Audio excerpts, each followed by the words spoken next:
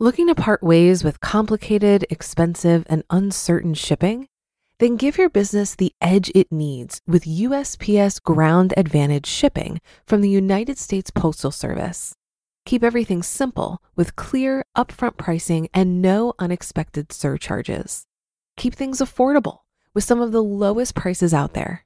And keep it all reliable with on-time ground shipments. It's time to turn shipping to your advantage. Learn how at USPS.com/advantage.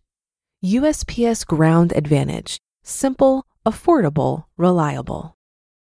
Mom deserves the best, and there's no better place to shop for Mother's Day than Whole Foods Market. They're your destination for unbeatable savings, from premium gifts to show-stopping flowers and irresistible desserts. Start by saving 33% with Prime on all body care and candles. Then get a 15-stem bunch of tulips for just $9.99 each with Prime. Round out Mom's menu with festive rosé, irresistible berry chantilly cake, and more special treats. Come celebrate Mother's Day at Whole Foods Market. This is Optimal Finance Daily, episode 193. What is the best way to make more money? From IWillTeachYouToBeRich.com. And welcome, everybody. I'm Dan, your host for the next 10 minutes or so. And each Monday through Friday, I am here reading you some of the best personal finance blogs on the planet. And a happy day before Thanksgiving. If you are here in the U.S., today might be it for the work week for you. Usually a short week for a lot of people, but not for us doing these podcasts for you.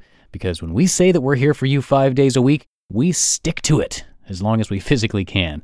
And by the way, when I say we, I do mean we. We have a little family of podcasts here that includes Optimal Living Daily and Optimal Health Daily as well. And all three of us plan to keep bringing you great content straight through the holidays. So if you have some time off, you can always relax and hear some blog posts being read to you by the three of us. And if you haven't subscribed to those other two shows, check them out and subscribe. You can search for Optimal Living Daily and Optimal Health Daily wherever you are hearing this show.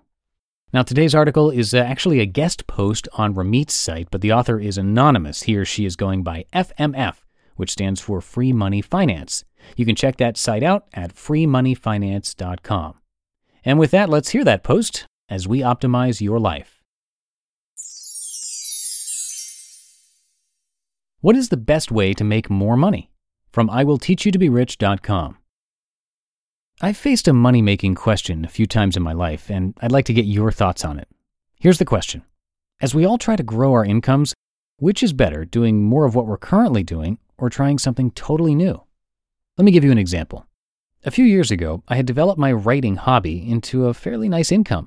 I was writing for top-notch magazines and getting paid anywhere from 40 cents to $1.25 per word. And just a note, they give you a word count for each assignment, so you can't simply rattle on for 30 pages to make $100,000. I was making a few $1,000s a year for what really wasn't much work, maybe 3 to 4 hours per article.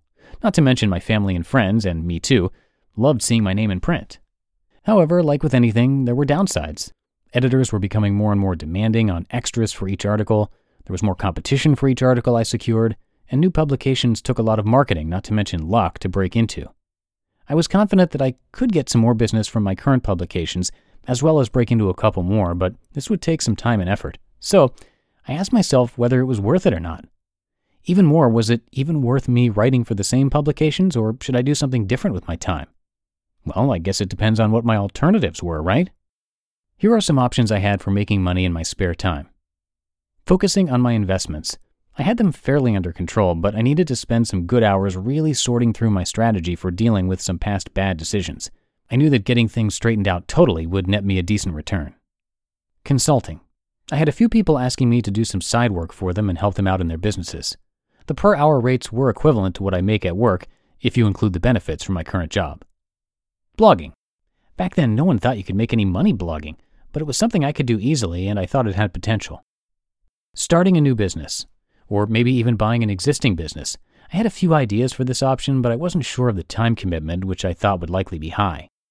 Each of these, like my hobby income, had their own list of pros and cons, potential income, time commitment, hassle factor, and so on.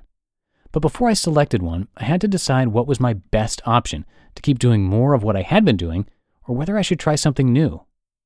Millions of Americans face similar decisions every day. For instance, many people who work hourly jobs are asked to work additional hours or maybe even overtime.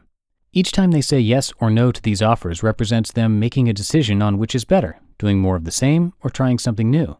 And for the rest of us who aren't hourly, we still face the issue when we look at making extra income. Should we try to make more doing what we do at our jobs every day, as a side business, or maybe even spend more time at work in hopes of getting promoted or earning more? Or do we focus on something else during our off time? How does this situation apply to you? Consider the following questions that follow in the same line of thinking as described above. Is it better for you to stay in your current profession and progress in it, or consider an alternative profession? If your current profession is acceptable, is it better to work on advancing in your current company, working extra hours and working harder to get raises or promotions? Or is it better to consider doing the same type of job at another company? Then again, maybe the best way to maximize your income is to simply do a good enough job to remain employed, then spend your extra time on outside income-producing projects. And which outside projects should you choose? Ones you're familiar with, or ones that are new or different? Ultimately, is it better for you to spend all your time on outside pursuits, such as your own business, versus any time on a job?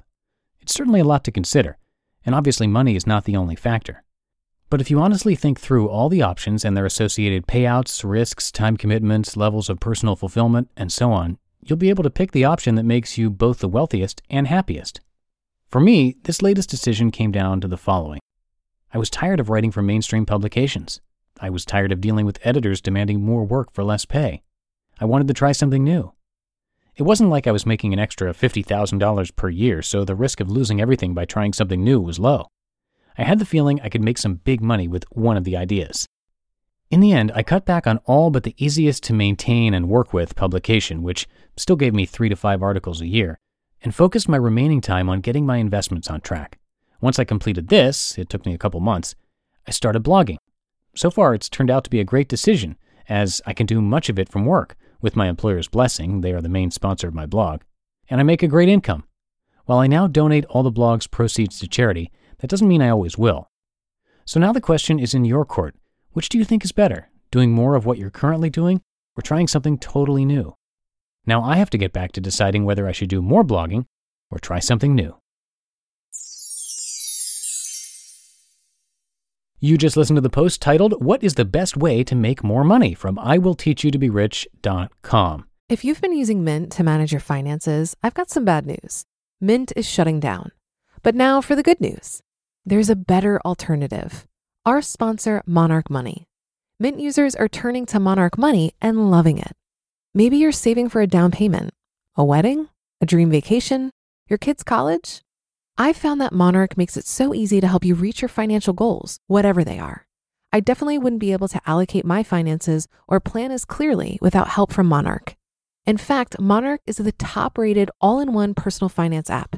It gives you a comprehensive view of all of your accounts, investments, transactions, and more.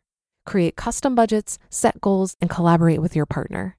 And now get an extended 30-day free trial when you go to monarchmoney.com/OFD.